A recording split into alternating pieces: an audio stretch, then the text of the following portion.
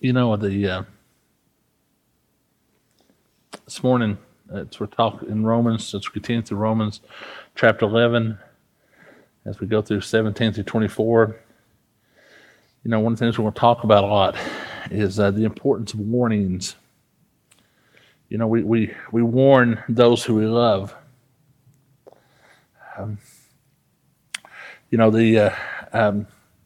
Carol's mom, when we got married, they lived up in La Follette, and there was, as you would drive up to their house, you could kind of take a little shortcut on the back road and kind of go up. But if you took it, when you left their house, you had to pull out on the highway. I don't know what the highway was, but there was no traffic light there. So every time I left there, Carol's mom would always say, "Now be sure and go out by the light," because the other place is a little dangerous. There's a hill there and the cars came real fast. And one day she forgot to remind me, and I accused her of not loving me anymore, because she didn't say anything about the light. She'd always say, "Now," because we're talking. She did this for every time. "Now be sure and go out to the light. Turn at the light." But one time she said, "Do you not love me anymore?" Because it was just so important. The warning that she'd give me, and we need warnings. Warnings are important.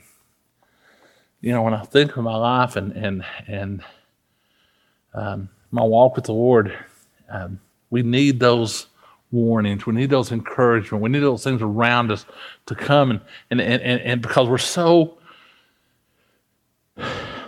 it's easy to get tired. It's easy to feel overwhelmed. It's easy to just quit. We need warnings. Paul writes to the church in Romans chapter 11, he's warning us in the church in this. Romans chapter 11, in verse 17 through 24. "But if some of the branches were broken off, and you, although a wild olive shoot, were grafted in among the others, and now share in the nourishing root of the olive tree, do not be arrogant toward the branches. If you are, remember, it is not you who support the root, but the root supports you. Then you say, 'Branches were broken off so that I might be grafted in.' That is true. Branches were broken off. They were broken off because of their unbelief. But you stand fast through faith, so you do not become proud, but fear. For if God did not spare the natural branches, neither will he spare you. Note then the kindness and the severity of God. Severity toward those who have fallen, but God's kindness to you, provided you continue in his kindness. Otherwise you too will be cut off. And even they, if they do not continue in their unbelief, will be grafted in. For God has the power to graft them in again. For if you were cut off from what is by nature a wild olive tree, and grafted contrary to its nature into a cultivated olive tree, how much more will these, the natural branch, be grafted back into their own olive tree?"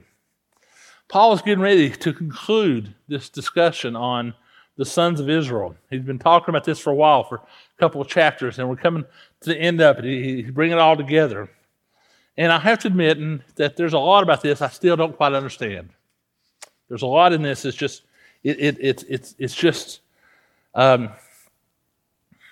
really, it's somewhat of a mystery. On one hand, the Bible repeatedly and clearly states there is no distinction between Jew and Greeks. Paul said that in Romans 10, 12, and 13. For there is no distinction between Jews and Greek. For the same Lord is Lord of all, bestowing on riches on him who called him. For everyone who calls on the name of the Lord will be saved. There is only one salvation. Only one. We are all, and anyone has ever only been saved through faith. and faith alone.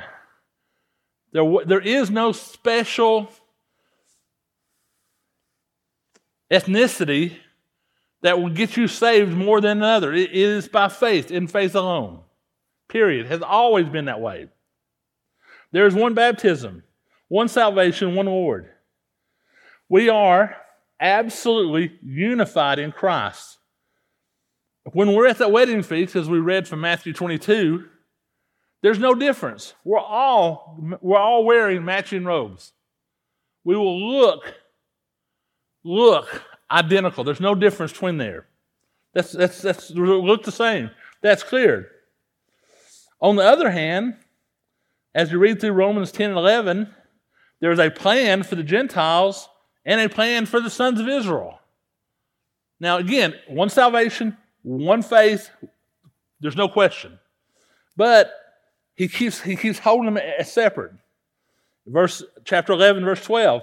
Now if the sons of Israel's trespass means riches for the world, and if sons of Israel failure means riches for the Gentiles, how much more will their full inclusion mean?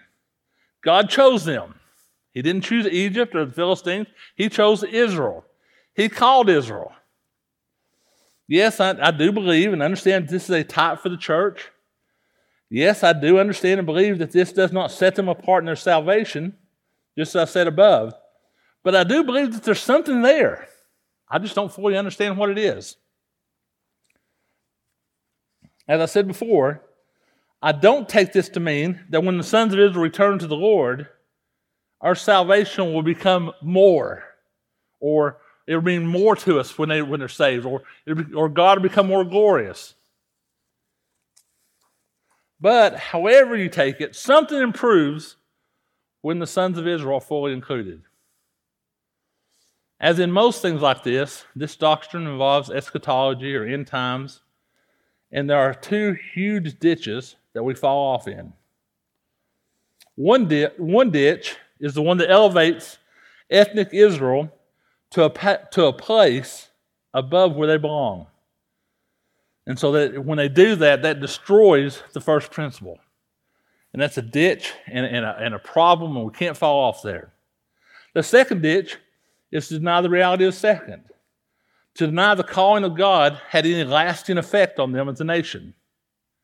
There's still people that were called by God, not to a piece of land, but to a faith and to himself. So, just as we are grafted into Israel, so that we are Israel. And Israel is also this type for the church. You know, we have this. We look in the Old Testament and we see the Israel being called out of the land. And he said, this is a type, this is a picture for us. And we're grafted into it. And I think the language and the imagery kind of gets mixed together and they swirl around. And it gets more than just a little confusing. But we cannot, but there are so many things here that are so clear, though, that what God would have us to see in this is clear. And sometimes you take these things, and it's hard to pull apart. You know, we look at this passage in verse 22 that we read, and it says, otherwise you too will be cut off. Some people read this and say, here it is, clear passage that you can lose your salvation. You're in it, you were grafted in the tree, and you can be cut off from that. There it is, absolutely clear. But look right down past that in verse 29. Verse 29 of the same chapter, for the gifts and calling of God are irrevocable. So which one? Can you be cut off, or are they irrevocable? Well, I think both are absolutely true. I think it's just a little bit difficult, hard for us to understand. So, and we'll come back to this, but I will warn you now that if you're looking for a definitive answer about ethnic Israel and the church and how all this fits together, please don't look to me for an answer. It's like if you're looking for a definitive answer on eschatology, talk to Carol. No, I'm just kidding.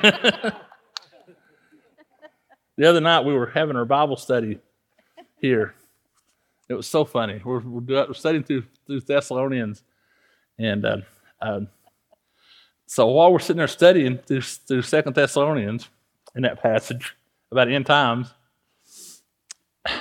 Dan mentioned a meaning of that, a kind of interpretation, and it was the perfect understanding of a historical dispensational point of view, which is valid, very good, no problem. And Eli was there, and Eli he stated an understanding that was perfectly a preterist point of view, which is valid. And then Carol came up, and she started, and she she did it, but she gave a perfect presentation of the postmillennial point of view, which was valid. So in the space of both, so it's like, and all these were understandings, and so it gets there and kind of pull them apart, and you can get so caught up into it. I don't know. I know what I believe. But I would never argue with somebody who believes differently about it, or I should never argue, I should say. But I do believe this. There is only one spiritual Israel, and we, the Gentiles, are grafted in. This does not make us the roots or even the sprouting branches. We were grafted into that tree that was built by God. And the ethnic sons of Israel are what Paul calls the natural branches, and we, the Gentiles, are called the wild olive branches. And this is that kind of, Paul kind of laid that out. But while there's a lot in here that's not clear, there's some very clear things that are very easy to understand, and more important, that we understand and apply these. Paul is using ethnic Israel as a warning for us Gentiles. Paul's holding them up and says, look at them and take warning, take issue, look at this. Particularly, Paul is telling us to be careful with pride. God opposes the proud, we know, but gives grace to the humble. James 4:6 or 1 Peter 5:5. We kind of mentioned it last week, but to go back over, Paul says in verse 18, do not be arrogant toward the branches. If you are, remember, it is not you who support the root, but the root that supports you. We are not to be arrogant toward the natural olive branches. I didn't really get into this last week because we didn't have time, but we have to be careful in this reading and understand this. It seems like Paul's talking about two different things, or as he talks about the root and the branches. But I think it's important to recognize that word for root, for us, when we hear the word root, we immediately think of what's under the ground. That part that's that part of the tree that's hid, that's under the ground. That wasn't necessarily true. For instance, in Matthew 3:10, Jesus used the same word. He said, even now the axe, John the Baptist, even now the axe is laid to the root of the tree. Now, you don't use an axe under the ground. He's talking about that base of the tree, that bottom of the tree. We would call it the trunk. But what they really mean is that lower part, they call that the root. He said, even now the axe is ready to chop that tree down. He calls it the root. So he's saying that even now the axe is laid to the root of the tree. Every tree that does not bear good fruit is cut down and thrown in the fire. He is calling ethnic Israel the branches. They are the base of the tree, and we, the Gentiles, are not to be arrogant toward them. We're not to hold ourselves lofty. We're not to see ourselves as above them. He said this is very important. But the other warning is even more severe and more critical. And I think that Paul sees these two warnings as very closely linked. And I love how Paul plays out this conversation. You know, he plays it out for us. I mean, he knows us so well, doesn't he? You know, he's heard it, and he knows our struggles. Here in our arrogance, in our natural selves, we are so quick to build ourselves up. In verse 19 says, but then you will say, he said, I know you guys, this is what you're going to say. Branches were broken off so that I might be grafted in. He said, this is true. He said the branches were cleared away. He said, you're going to say, well, the branches are cleared away so that God could graft me in. God could graft us in. Because we add so much to it. We're cleared out to make room for me. Oh no, this is not me being arrogant. This is just stating the truth, right? I'm not being. I'm just stating the truth. You know that this is what happened. And I can almost see Paul shaking his head. He says, No, they were not broken off to make room for you. They were broken off because of their unbelief. It was their unbelief. He's warning them of the danger of unbelief. There was a reason they were cut off or broken off. It was their unbelief. But Paul above, you said they were given a spirit of stupor. They were, but they were broken off because of their unbelief. Going on, but you stand fast through faith. You are not grafted in because you're so wonderful or smart or gifted. You are not grafted in because you're so special. No, you stand fast. You stand fast. You are grafted in through seeing and trusting what God did. You know, as I was writing this, there was a real temptation to write the word because. You know? There's a real temptation to say, there's a real temptation for me to say, you were trusted out, you were grafted in because of your faith. And we use that word a lot. And I don't think we really stop and think what Paul's trying to get across here and the difference that makes. We want to say that as if your faith is the active ingredient. But that's not what Paul's saying here. He's saying that your faith, he's not saying that our faith is the active ingredient here. He's saying your faith is the conduit for the active ingredient. It is God's work. It is God who is the one who's done this. It is God who you are grafted in through faith, not because of faith. Through faith, through seeing what God did, through seeing what He accomplished on the cross, through seeing Him, not because of what you did. It's what He has done. So do not become proud. But fear. I have to say that it was really, I told you, I love stopping and saying, now, what would I expect him to say in this point?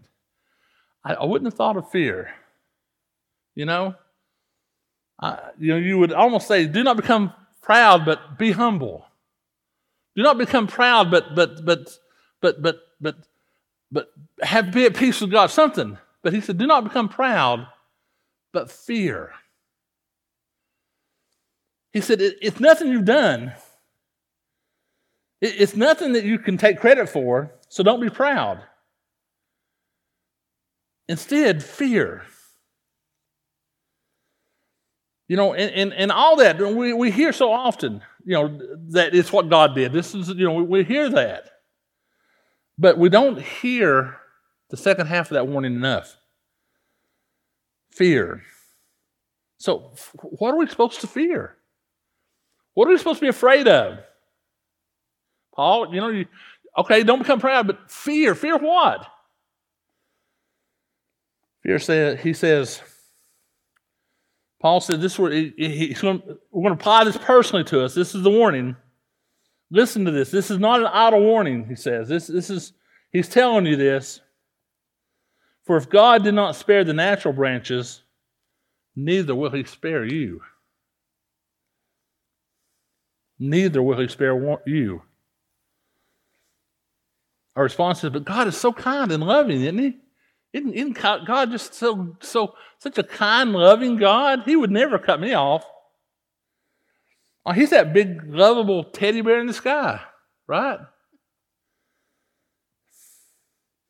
Paul said in verse 22, note the kindness and the severity of God. You need to see all of God. You need to see both sides of God's character. You need to see God, not just that sweet, kind God that loves to show up in movies and just love everybody and, and he just sort of doing the best he can. You need to see all of God. Yes, this God is loving.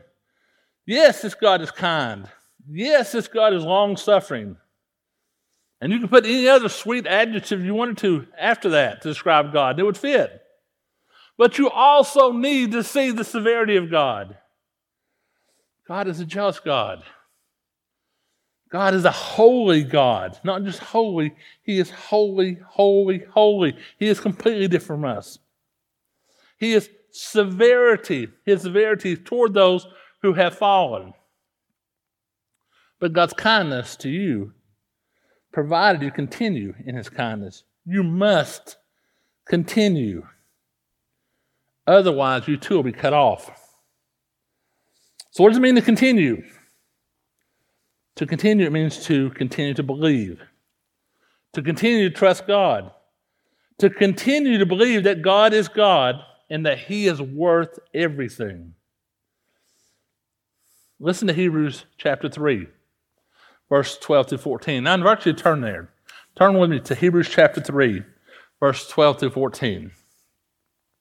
Because we're taking a principle that applies to a nation and we're applying it to us. And so we need some other scripture to kind of back that up. And it'll become more clear a little bit later. But Hebrews chapter 3, verse 12 through 14.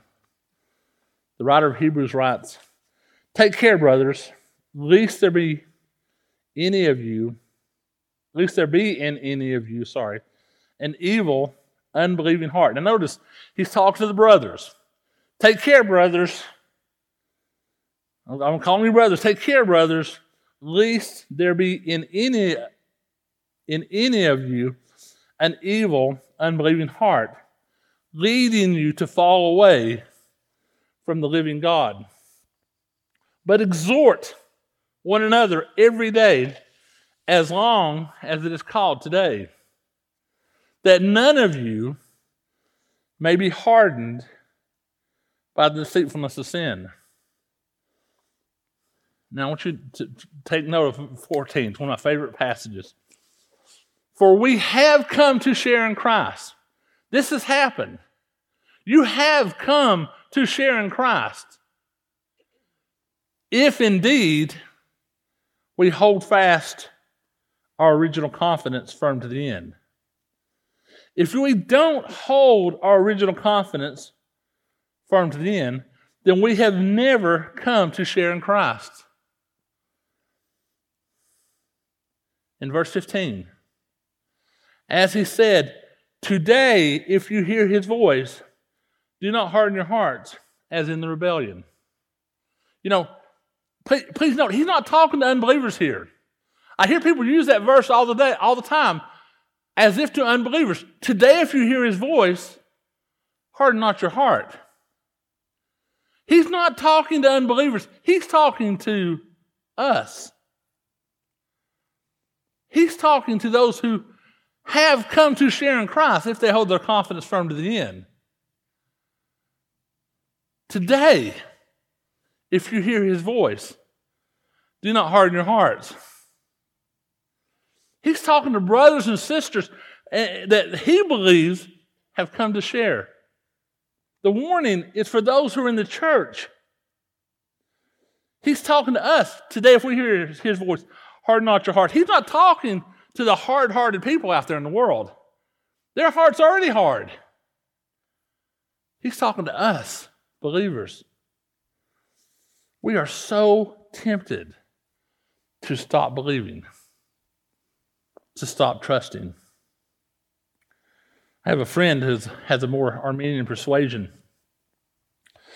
And I once noted to him that we're exactly opposite in our understanding of salvation. He believes that it is completely your choice, that you have the final power over your salvation when you come to Christ. It is up to you to choose or not choose. But after you're saved, you have no choice to make. There's nothing you can do to lose your salvation. I told him, well, I believe that ultimately it's God's choice who has the final power of salvation. But after you're saved, you must choose every day to continue in it. I thought, how ironic that we have that completely backwards. Because he says, once you chose God, you can never unchoose it. Saved for all time. Anyway, so what does it mean to stop believing, though? We need to make sure we understand this. What does it mean to stop believing? Does that mean you don't believe that Jesus died on the cross anymore? Well, no, I don't think anybody ever stops believing that. You know, no one's that foolhardy. There are some who become atheists, who stop believing that God's in heaven, but that's not what he's talking about here. To stop believing means to stop seeing God as beautiful and glorious.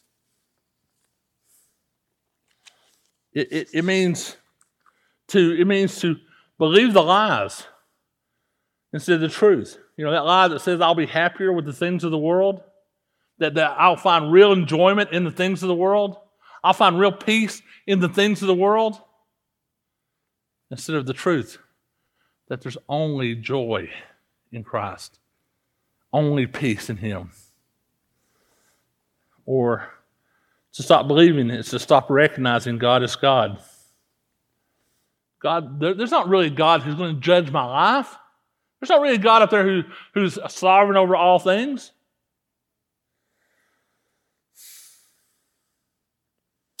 That's what I mean to stop believing. But I already know that if I stopped here, I would have a beeline from Ann and Jane afterward, who would come up and say, but wait a minute. He is not talking about those who appear to be grafted in. He's talking about those who are really grafted in. They will be cut off. So look, it looks like they lose their salvation, right? No, it's not what this means. Because remember, we're talking about nations and ethnic groups, not individuals. To say they were cut off does not nullify the remnants that were saved. There were always, so when we said that the Israel was cut off, it didn't mean there weren't anyone saved. There were still those who were saved in that group, the remnant. And while certainly this is a type or principle that can be applied to an individual, we can do that because we have Scripture that clearly backs this up, that supports this. So we're talking about as a nation, they were cut off. And as a nation, the Gentiles can be cut off. Doesn't mean there won't be anyone saved. It just means the church becomes more of the natural branch with what it would look like if that were possible. But this applies to individuals, and the problem is if you take it there, if you take this to mean no, this means individuals, then look what happens with the next verse in Romans 11:23. And even if they do not continue in their unbelief, they will be grafted in, for God has the power to graft them in again. In other words, if you take this to mean individuals, then they're saved, then they're lost, and then they're saved again. And yes, there are people that believe that you know you can be lost and saved and lost and saved and lost and saved. And I guess your prayer is that you don't die in a car wreck when you've had something to drink. You know, you got to have some time to get saved one more time, and That's not what this applies. That's what this means. There's no confidence in. There's no assurance in salvation. Like I said, this principle can be applied to individuals because of the text in Hebrews, but the meaning of the text concerns the nations. So in addressing us about the children of Israel, Paul says that if they don't continue in their unbelief, or he could have said, if they start believing, they will be grafted in.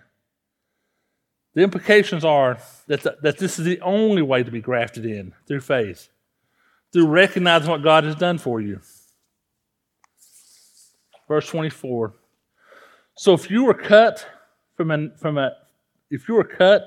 what is by nature a wild olive tree and grafted in contrary to nature into a cultivated olive tree, how much more will these, the natural branches, be grafted back in to their own olive tree? It's easier for them to be grafted in than it is for you to be grafted in. Be careful of pride, he said. This is the warning. When we read this warning from God, do we read them as from somebody who loves us and cares for us? Because the reality is, most of the time when we read the warnings, you know what we do? That person really needs to hear this, don't we? I know some people that really need to hear this warning. That's what I do. I'm thinking, man, somebody else really needs to hear this warning. God says, today, if you hear this, do not harden your heart as you did in the day of rebellion. Remember, these people had already been called out of Egypt. They've already come through the Red Sea. Don't be like them, he says. He's not talking about the people in Israel. I'm sorry, people in Egypt. He's talking about those whom he loves and cares for. And he said, and the rest of the warnings, all the way through the scriptures. When he says false prophets, he means you need to be aware of false prophets. You need to be aware of the danger of falling away. Don't try to put this off on someone else. God warns us because he loves us.